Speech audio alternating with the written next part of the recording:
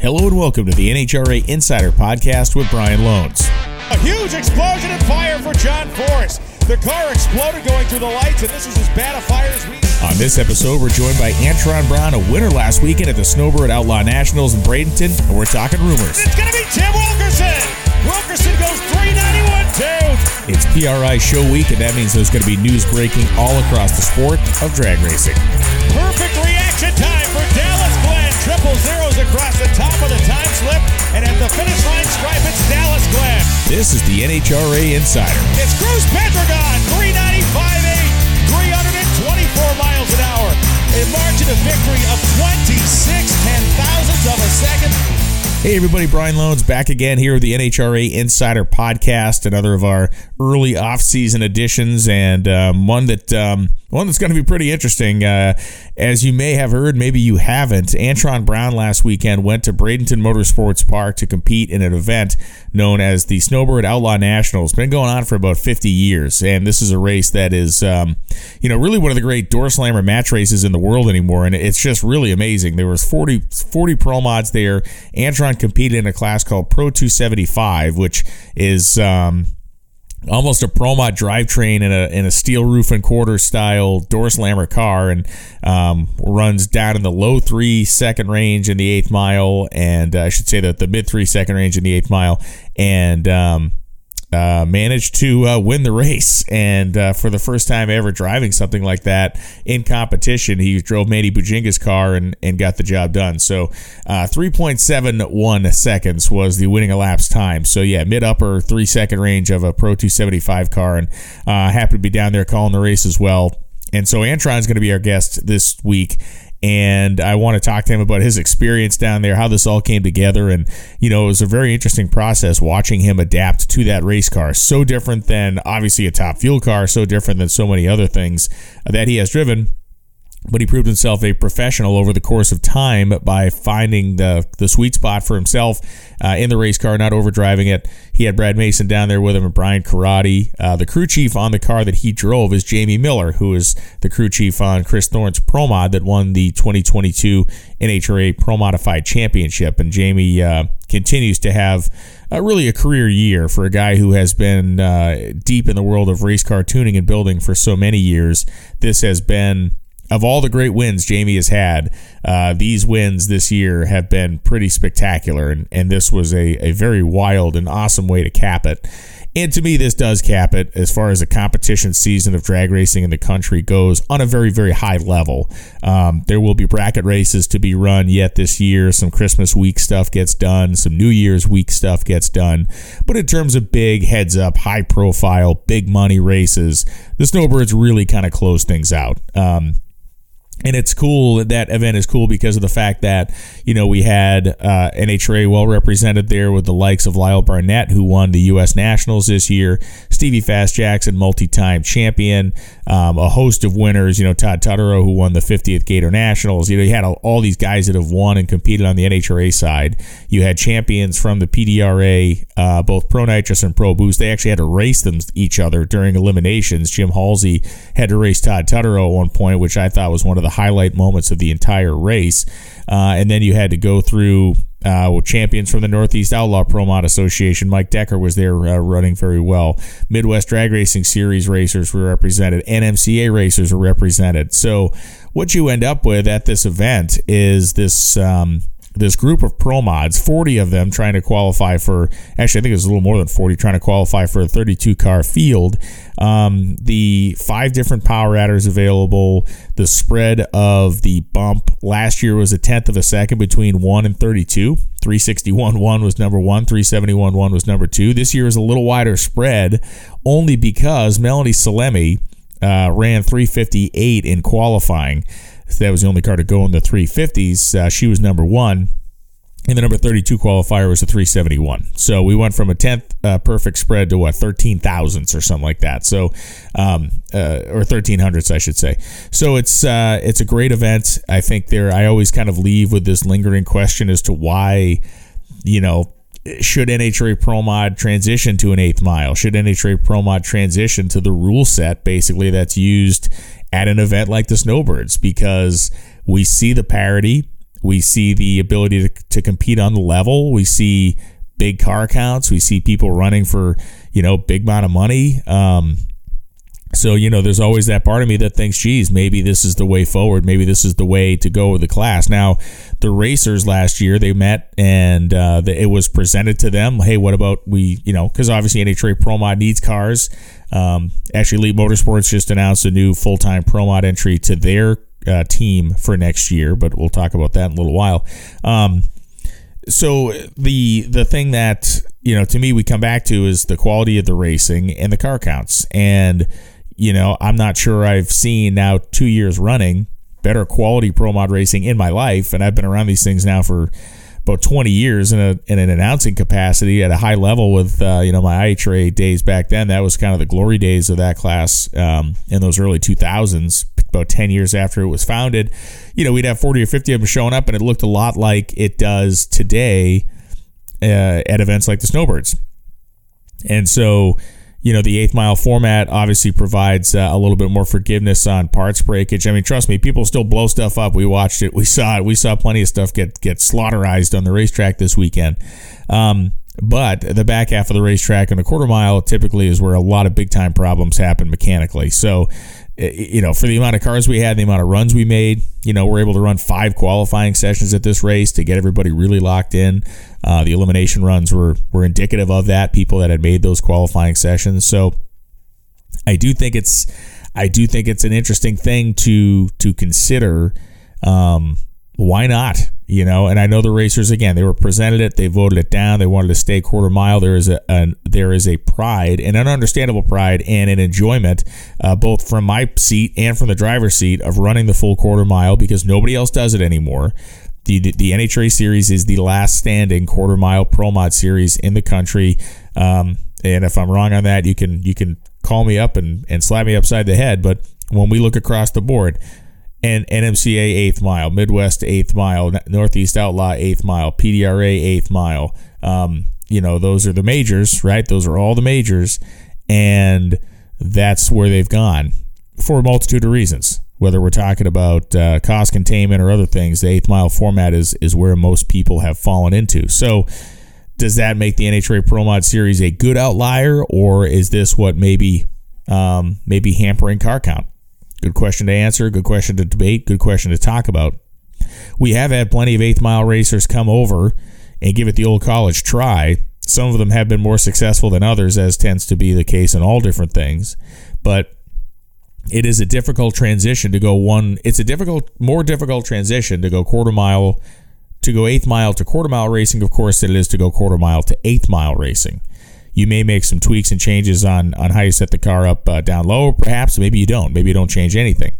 But the back half of that racetrack, as I mentioned before, for an 8th mile racer, when you have that car set up to be absolutely all in and running as hard and as fast as it can go by the 8th mile, to now and kind of change your entire perspective, double the length of the track, and then, kind of deal with some unknowns. If you've never done it before, dealing with that not just the last 660 feet, but really the last 300 feet, where the motor is up in an RPM range that is very, very high, and it's going to live there for a lot longer time than it typically does on an 8th mile run.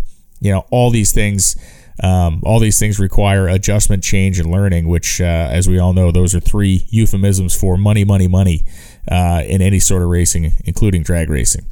But the Snowbirds were a great event. Antron Brown will be our guest. He will be on here in just a couple of minutes. Before we have Antron on, I want to run through some rumors that I've heard, some news that has been maybe bubbling behind or underneath the surface as we come into PRI week.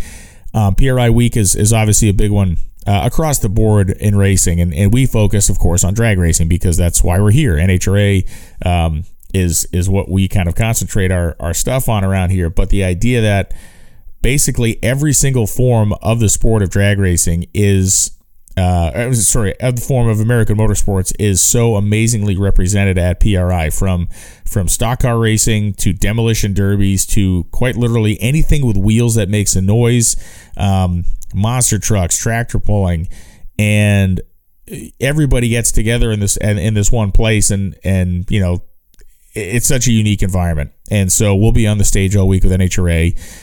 It is a place where a lot of news is going to get broken, both internally and, with our different race teams and stuff like that. We'll also be doing a bunch of different stuff over the course of the week. There'll be some social media creation, stuff like that going on. So coming into this week, we know there are planned announcements coming. So, for instance, Jim Campbell, it has just came out yesterday as I make this show on a Tuesday that Jim Campbell, and we intimated this a week ago or more on this podcast, hence the insider name, that Jim Campbell was no longer going to be driving Jim Dunn's car. Lo and behold, we were right. And not to say we usually are, but if you look back, you're not going to find a whole lot of swings and misses around here. So he is out of the seat. And on Thursday, the new driver will be announced. There are a handful of people who know who that person is. Those of you in the world of drag racing know who this person is. And you're going to like this. Maybe you will, maybe you won't. If you're a huge Jim Campbell fan, you're obviously disappointed. Hopefully, Jim's able to find some opportunities out there and do something with somebody else.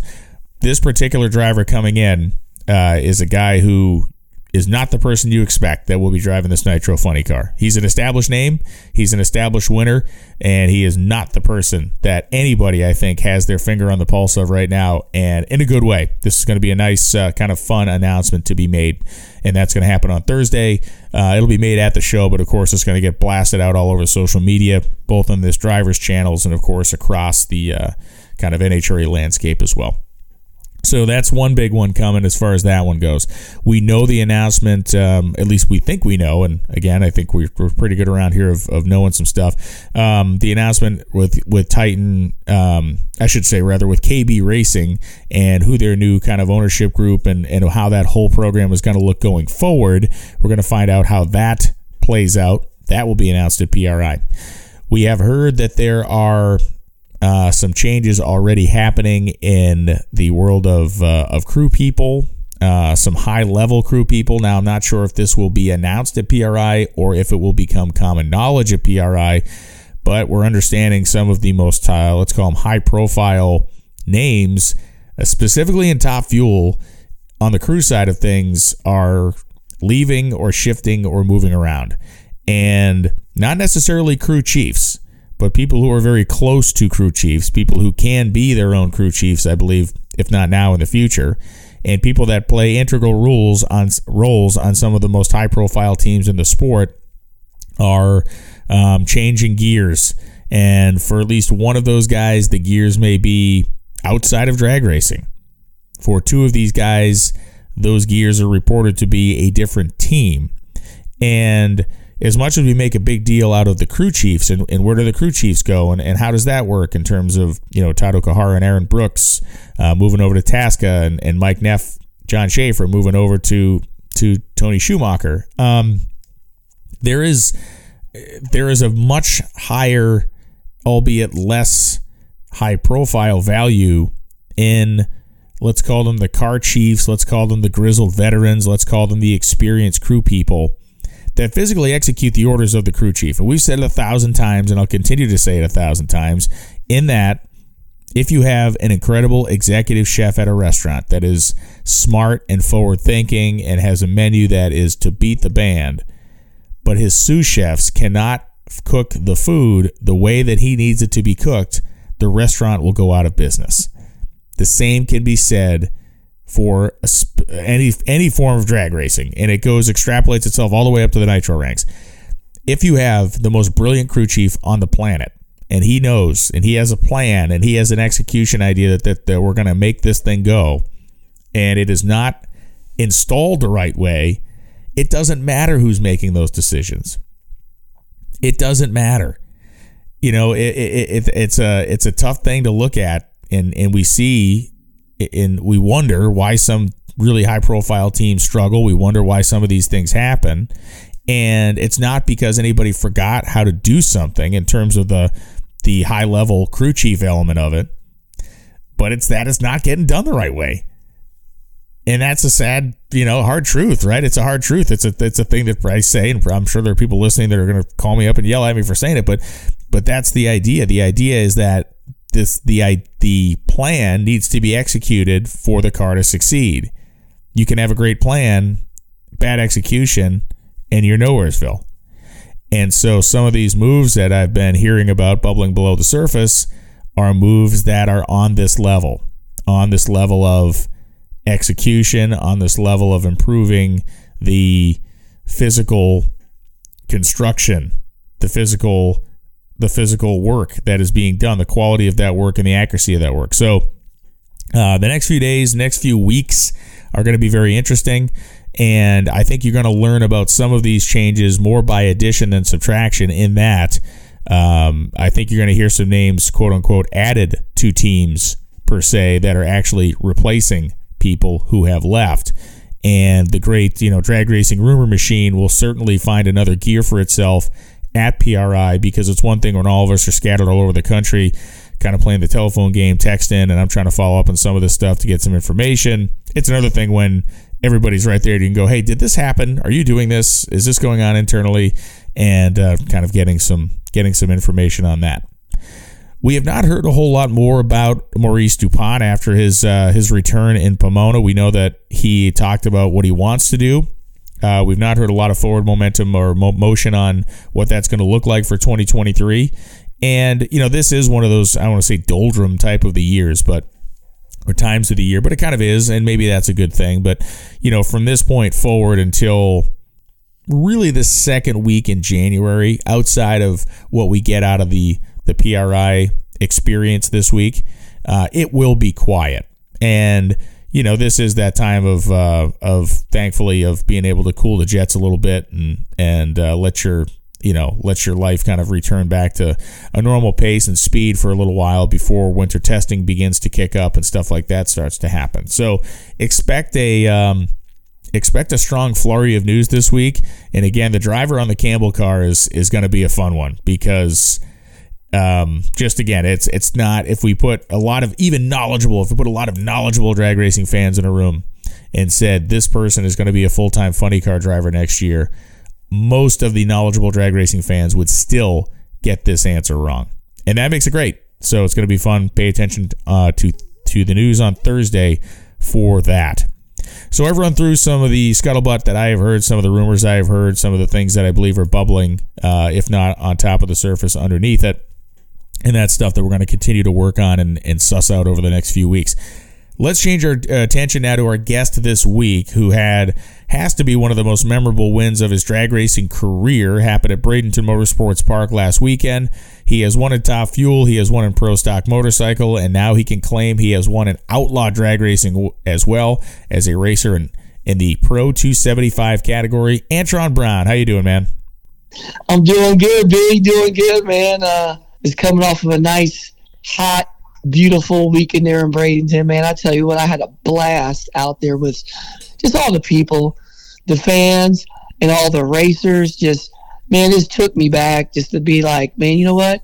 This is like the roots on how I grew up in drag racing right there. And that's the cool thing about doing stuff like this. It is a change of pace, and obviously, the pressure to win is always there for a guy like you as a champion. But the reality is that environment, and that's one of the reasons I love kind of branching out and doing some of this different stuff. That environment is just so much fun, and honestly, it's a little bit more relaxed in the sense of you don't have the big pressures of everybody needing 5 seconds of your time, right? No. But the coolest part is that I was out there packing my chutes.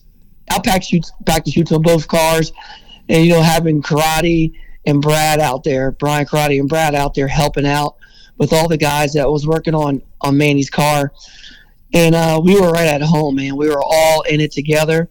We were all pulling the rope the same way, and then the cool part was we have all the folks walking up, shooting the breeze, talking, and I had a couple kids working on the car with me. I was up there staging some junior dragsters. I was watching every class I could. I went up there and watched the motorcycle guys, and I almost threw my leg over one of those 460 bikes. Yeah, it's a great thing. And I guess, the first question I have for you is, what was the genesis of this whole thing? Like, how did the first conversation start, and then how did the whole thing come together with you actually getting in the seat of this car? Well, this is the funny part. I don't know if all of the people out there know this little Italian guy from Louisiana named Carlo Calinato. And Carlo, he is really, really, really good friends with Manny. and he's been a brother to me for a long time. He's the godfather of my youngest son, Adler. So me and Carlo go way back since 2001. And he's always telling me about Manny, and he's telling Manny always about me, that we got to get together. And I met Manny a couple years ago at the PRI show, where he bought Fred there for the first time and had it on display. And I'm going down there, I said, man, this is a nice car. I'm like, Lord have mercy. I'm like looking at it, I'm like, this is a pro stock car with small tires. And matter of fact, it was. That's what it was. It's a pro stock car. And then he goes, and then he's got the Pro 275, the small radial tires on it. And then he's got the Pro Line engine with the Pro Charger on it. I'm looking, I'm like, this thing's a beast, man. Yeah. This is a beast. I'm like, this is crazy. I'm looking at those tires, those little radial tires, like junior tractor tires on steroids. and I'm looking at them like, you guys drive how fast and how quick with these little tires? He goes, yeah, man, we just blah, blah, blah, blah. And you hear Manny talking about it. I was like, these fools have lost their mind. Oh, it's an amazing thing to watch, man. And you mentioned Manny, just to let everybody know, that's Manny Buginga, who owns the car that Antron drove. He's a multi-time champion in NMRA and NMCA drag racing. He's won everything there is to win on a small tire side of things as well. So, and the car's name, of course, is Fred. And so, you see the car, you have the Carlo connection. I mean, how far before the race did this thing get put together? I mean, was it a couple of weeks ago? Was it 6 months ago? No, this is some funny stuff. So Manny's telling me, hey, AB, we got the Snowbird Nationals coming up. And he hit me up like right before Pomona. Okay. Right before Pomona. I said, man, I don't know, man. I got to get home. And I'll come down there and check you guys out, because he's been wanting me to come out just to watch. Sure. You know what I mean? Even when he was doing the No Prep Kings and all that stuff. AB, you need to come out and watch. But it can never line up, because you know how busy our NHRA schedule is and all the stuff that we have to do off the cuff. And then I got down, and I was down in Louisiana the week, I got there before Thanksgiving on a Wednesday. And Manny calls me up, are you coming or not? I was like, man, I got to let me do my due diligence. I got to call, all my partners and let them know what I'm doing. So it's not a surprise to everybody, you know what I mean, and everything else like that. So I did it, got the green light, and I looked at him, I go, well, I'm in, brother. Let me go book my ticket. I was so late booking my ticket at the last minute. There were no hotel rooms around Bradenton, Florida. I don't know what's going on. Some golf deal and some other stuff, and then, of course, the snowbirds. So I ended up staying in Clearwater, Tampa, where we were driving down every morning. Oh, wow. 45 minutes from the track. So wasn't no big deal. It's kind of like you're racing in Atlanta, Georgia. You got to drive far to get to the track, right? So did that. I get there on Wednesday, had a Toyota shoot, for this Dream Giveaway car deal that we're giving away. On dreamgiveaway.com, a Supra and a Tundra. Nice. Promo code Antron. Y'all can sign up and get some tickets. But anyway, so then I get there Thursday, and I said, we're going to make some laps.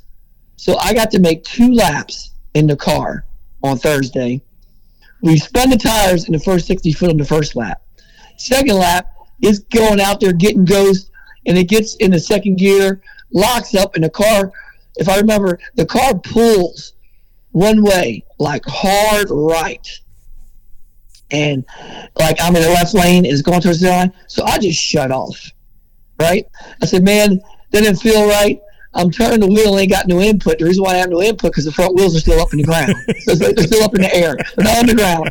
If I would have stayed with it a little bit longer, it would have came down and pulled back left. But I didn't know that yet. You know what I mean?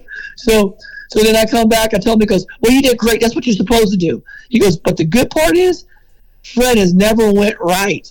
So they've been working with the shocks and track bars, because they've been having some issues with it lately, going left. And I said, well, that's good to know. I said, we'll come halfway back, and we're good to go. So I'm thinking we're going to get another lick. Well, we didn't get another lick that night. So the first full run hit, was Friday night, the first qualifying run. And she goes out there and goes to 75 with a 9, puts on a pole, goes straight in his arrow.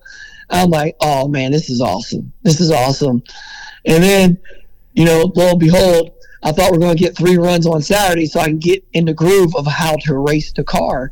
And I'm still learning how to drive the thing. Yeah. So never really got a good crack of just like cracking a tree without thinking about how to drive the car.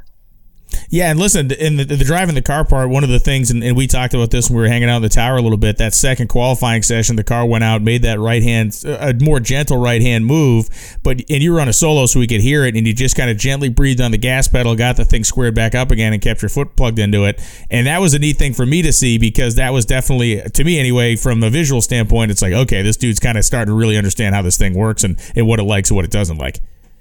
Yeah, and that was the crazy part, is because it wasn't, the wheels were still up and it was just getting too close. Like it was getting too out the groove in the left lane. So all I did was I rolled off the gas just like you do anything else. And it made it plant the front end back down on the ground.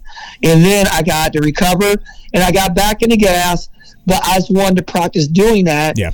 Just in case, on race day, we get in the heat of the day, you're going to have to do that to win that round. And I didn't even go all the way to the finish line, and it still went at 381. The car was like on a 374, 375 in the heat of the day. So I was like, all right, I got it. Now I'm comfortable to know that it will respond to rolling out the gas and loading the front end down and just rolling back in it gently. And it worked like a champ. So I'm like, so that gave me confidence in saying, I'm starting to get this nitty gritty down on how to make the car cooperate. But then on race day, I didn't have to do it. On race day, I kept my foot in it, and I just got used to driving it more. To me, just one of the things I've always watched guys get in these cars, and it doesn't matter if you've driven anything, not let alone a top fuel car, but one of the things that people seem to always struggle with is that procedure of staging, because there's a lot going on in the cockpit of these cars that has absolutely nothing to do with what you do in a top fuel car, but that doesn't seem like it was a problem for you. I mean, obviously, you were being very deliberate in how you got the car in there. You didn't hang anybody out. You staged on time, but talk about that a little bit. I mean, having to bump the car in, having to do all these different things that are totally, in some ways really foreign to what you do otherwise. Well, for sure. And Brian, the coolest part is that, like, I talked to Manny a lot on the phone, and I talked to Lo and all the guys there. And the good part is that for me, I've always been a student of the game, no matter what cars are on the racetrack. Like, people don't realize when the pro mods come to NHRA drag racing, I go up and watch them. Yeah. If I'm up there early, I watch Pro Stock Car, I watch Pro Stock Motorcycle, I watch Top Dragster. I watch every class there is when I get a chance to get away and complimentary, because I love it.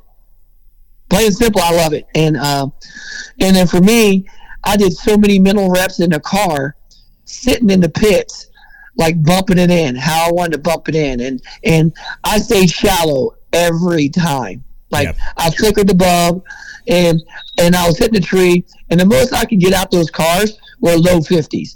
If I just bumped it in like a lot of other people do when they race, they just hold the bump in button until the light lights up, and they're 3 or 4 inches in. And then you can cut 20, 30s all day long if you want to. But my problem is that I didn't want to cheat the car ET. Yeah. And plus the fact is, I didn't want to take a chance of bumping in too deep, because I get too aggressive with it and it turns the top bulb out, and I let the button go and I go red. Exactly. Like, you know what I mean? I'm like, why? So for me, I try to do the same thing, but I did mess up the gentleman I was racing in the semifinals, because I went in there and bumped in and flickered the bulb on, and I went to get on the gas, and the bulb went back out, and I had to let go of the gas, and then I had to bump back in one more time and get back on the gas, and he let off the gas, and then when the tree came down, I took off, and he was sitting there standing still, and he was like, at the end of the track, he goes, I ain't never had nobody put one of those okey doke moves on me like that. And I'm like, I wasn't trying to. Right. And yeah, we were watching it, and that was a moment for me that was interesting, because a lot of times in this style of racing, we see that happen. And so the guy goes in and takes another big bite out of it, and then the red light turns on, just like you talked about. And you were able to take a really small nibble at it to get just enough in to get the bulb to lock on, and still left. And Decker on the other side of the racetrack, like you said, and we were talking about it after you guys had made the turn, where it's like, listen, this guy does not, and eventually this is something he'd be able to do if he wanted to on purpose, but that was definitely not in the cards. He didn't roll up there going, watch this, guys. I'm gonna take this dude to the cleaners. No, and think about it. I've just been trying to stay as thin as possible every lap where I flicker the bulb. I've been flickering the bulb in qualifying, and usually when you flicker the bulb and then you have your hand on the trans brake and you hit the gas, it usually rocks the car forward like about an inch, where the bulb should stay solid. Well, this time it rocked back out. It wasn't coming on, so I literally had to regroup because you can't bump in with the gas wide open. No. So you gotta because if I did that, it would have took off. So I would have had to let off the gas pedal, bump in, get back on the gas, and then the tree come down and let go of the trans brake button. So it was what it was. But the cool part is one thing, when I'm usually on the starting line, no matter what goes on, I'm always usually pretty cool, calm, and collective. You got to be, right? That's what got me through it. Honestly, just not overthinking it. Just like, okay, it ain't on.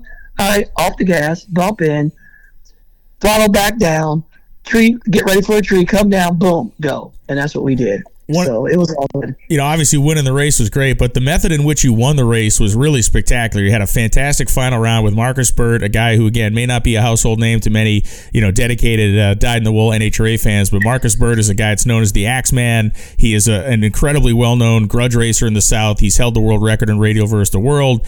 He is the type of guy that, much like you, can get into a car, adapt to it very quickly, and be just as good as anybody else on the field, no matter how big their level of experience. And you guys had 38 10th thou at the stripe. It was just one of those classic drag radial final rounds where both cars were stuck to the racetrack and both guys got off on time. It was really, really great. It was an incredible drag race, and I can tell you this: I wanted to make sure my whole thing going in there. I'm like, you know what? I'm just going to go here and stage because I know. He thought that I was going to sit there and make him stage first and everything else. So I was like, you know what? I'm just going to go ahead on in because I know him and Manny has battles and they were going back and forth. And Marcus, he's an incredible driver, and that car is Manny's old car, Ted. Yes. And that car is no joke. And and let me tell you something.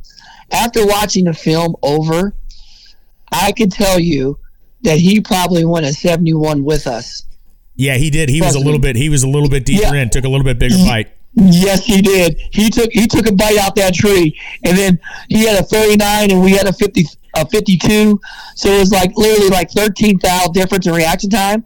But he went like a 9.8 60 foot, and we went a 0.971. So our cars were glued together. They were dead even all the way down the racetrack. So when I got up there in high gear, I was looking over. I'm like, he's right there. He's going to get it. That's the coolest part of the door car. That's what I was going to ask you. That was the next thing I was going to ask is how much better can you see out of that thing as far as the guy in the lane? Yeah. I can see everything. And I'm looking over. I was like, come on, Fred. And I'm looking at it, and we're just glued together because we never left each other. So nobody was making a dart move back and forth. And it was just really, really cool to see that. And then when the wind light popped up, I was like, that's how close it was. And it was just a heck of a drag race. For sure. Yeah, it was a great weekend all around, and there was obviously so much excitement among the fans and people that follow the sport on the NHRA side, where everyone all of a sudden, once they knew you were there, was really kind of glued in to figuring out exactly how you do. Del Worsham's texting me, he's watching the race, Caps is watching the race, all these guys are like, he's doing it, man, he's going rounds, and it was a really neat thing. And along those lines, we see the NASCAR drivers do a lot of this, and many of them are racing at an event called the Snowball Derby last weekend, Brad Keselowski and others, and this is the drag racing equivalent of that, right? We see race car drivers, when they have some downtime, go off and do something that's more of a passion project than their job. And I'm wondering, how important do you think that is for our sport? I personally think it's really important because it engages all these different people. I guarantee you there are people that watch the Snowbirds, whether they were there or watched it online, that are now going to follow you closer in Top Fuel next year because they knew you were down there. Without a doubt, Brian. And the coolest part of it is that when you go down there, I met so many people that watch drag racing on NHRA drag racing on TV that has never been to a national event. Yeah. And when they came out there and they got to come up close to me, they think that we're untouchable. They think that we're not real. They think that we're different. And I'm like, I'm just like you. I ain't no different. And now they're able to go there and they're able to say, hey, you know what? AB is just down to earth, and he's just like me, and he's just a racer. Yeah. Look at him. He'll get in any type of car, loves racing, and this is what he loves to do. And I said, and I went down there, and it was really cool to interact, have fun, cutting up, and cracking jokes, messing with people, and talking with people. It was an absolute blast. And now they're like, we're coming to a national event. And I said, because you came over into their house, into their home, and they were like, he came, saw us, we want to go see him. Yeah. So it goes both ways. And I think what it does is it marries the outlaw pro mod world and the drag radial world, and it marries them together and saying, we are family. And we need to intermingle. We need to do this. And we have such a great sport. Let's enjoy it together, and let's come out and have some fun together, because we all have the same passion and same love for it. Yeah, and it takes the message that you literally brought to Congress this year. It takes it right into these people's, right into their personal lives, in that, it's one thing to go and the work you did with PRI and testifying in front of Congress was incredible, but this is the ground level stuff, right? This is the stuff that really lands with people, and this idea that, as an industry, as a sport, that we can all have our thing, but at the end of the day, we need to all recognize that we're pulling the rope in the same direction. And I think there's a lot more bridges in drag racing now than there was 5 years ago. There's a lot more of this idea that I don't have to be just a drag radial guy and everything else sucks. I don't have to be just a top fuel guy and everything else isn't worth it. This idea that, hell, you know what, this actually is something that I can enjoy multiple different facets of. Absolutely. We're all racers, and that's what it boils down to. And we all have that, that strive to go out there and compete. And that's what drag racing is all about. And you can see in every one of those people's and all those competitors' eyes this weekend. And I looked at them all and said, man, y'all need to be over in NHRA. I said, we need these classes in NHRA. And trust me, I'm going to definitely push the envelope. I'm going to be talking to the powers that be. I'm like, hey, y'all need some drag radio stuff over here. And y'all need some of these, y'all need a whole bunch of these pro mods over here, because what thrilled me the most is when you get 45 plus pro mod cars, and number 42, 43 are out there running 373s and 374s, and they don't make the show. Yep. Like a 71 to a 359, like a 1200 gap is from number 1 to number 32. That is absolutely amazing. That tells you you've got nothing but quality cars. And when I looked at all of them, I'm like, I got to have one. I don't know how yet, but we're going to make it happen. Trust me. Well, Karate said the same thing to me in the winner's circle. And that's the last question I want to ask you is how was their experience in just, I'm sure that between Brian Karate and Brad Mason and Franny and Jamie Miller as the crew chief on that thing, I'm sure there was a lot of really cool back and forth, just gearhead mechanical conversations. It was. And the cool part is we learned a lot from their world, and they were learning a lot from our experiences in our world, especially when it comes down to turning the car around. If you have to change main bearings, or you have to change a valve springs. And we had all hand on deck. We were all helping, tearing the car down and everything else. And Brad brought his knowledge in there with Race Pack. Those guys are dialed in with the fuel tech stuff. You know what I mean? The management system and everything else like that. And it showed us a lot of things on that side of it that we missed over in NHRA that we could do better on our side. So the cool part is that when we get to mix together like that we all can grow. And they do things on a whole different level than what we do. And when we actually say, well, you think about this, they're like, wow, I never thought about that, because this is the way we have to do it. And they've just done it a certain way for all the years they've been doing it. And Brian's real good friends with Petty. Yeah. So Petty comes over our trailer all the time, and we go over to the trailer all the time and see what they do. So the cool part is when we get all out there with Jamie and Franny and Brooksy and all those guys, and Craig came over that works on Todd Tetero's car. It's crazy on how, and Aaron, who works out over there too, he came from our nitro ranks, used to work on cars out there as a clutch guy.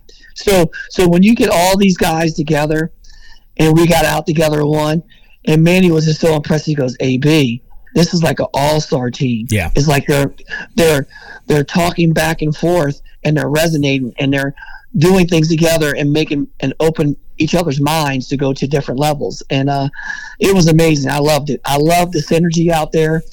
And Brian, I can tell you this right now, is that you're gonna see us out there more often for sure, especially on the off season, without a doubt.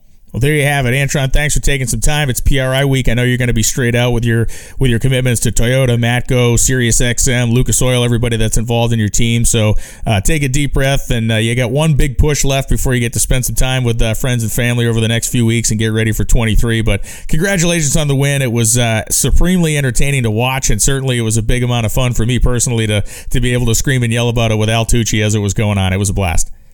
I know you and Al were amazing up there, brother. I don't know how you know all those people's names, but you know everybody. Y'all knew everybody in every class, what background they came from, what they did, whether they were trench hole diggers or they flew airplanes. You knew everything about them, and that was very, very amazing. And that's what, and you don't forget it. So I'm giving you props on your show that you bring a whole nother level of light to racing, the way you commentate, because you bring everybody's personal story to the forefront, and we just really appreciate you, B. Be good, Antron. I appreciate those words. I will see you in actually, it's not going to be that cold this year. It'll be kind of temperate for December in Indianapolis, but I'm sure you and I will spend some time on the NHRA stage together. But I'll see you this week, man. Thanks again, and congratulations. Absolutely. Thank you so much. Thank you. And that's going to be it for this episode of the NHRA Insider Podcast. We'll be back next week with all the news and rumors that have broken at PRI, some of the stuff that has sprung up, and some of the information that will be coming to light when we get to the end of this week in the PRI show. Big news on tap in the world of NHRA drag racing and across the drag racing landscape. Big thanks to Antron Brown for taking some time today and reliving his winning experience at the Snowbirds down there at Bradenton Motorsports Park, an NHRA-sanctioned facility that has been under a renaissance this year. The new racing surface, grandstands, all of it. They've been doing a great job down there, and it all paid off for them at the Snowbirds for the 51st or whatever it is, 50th time since that place opened up in the early 1970s. I'm Brian Lohnes. I've enjoyed this conversation. I hope you have as well. I'll be back next week to fill you in on everything that's going on inside the world of NHRA Camping World Drag Racing.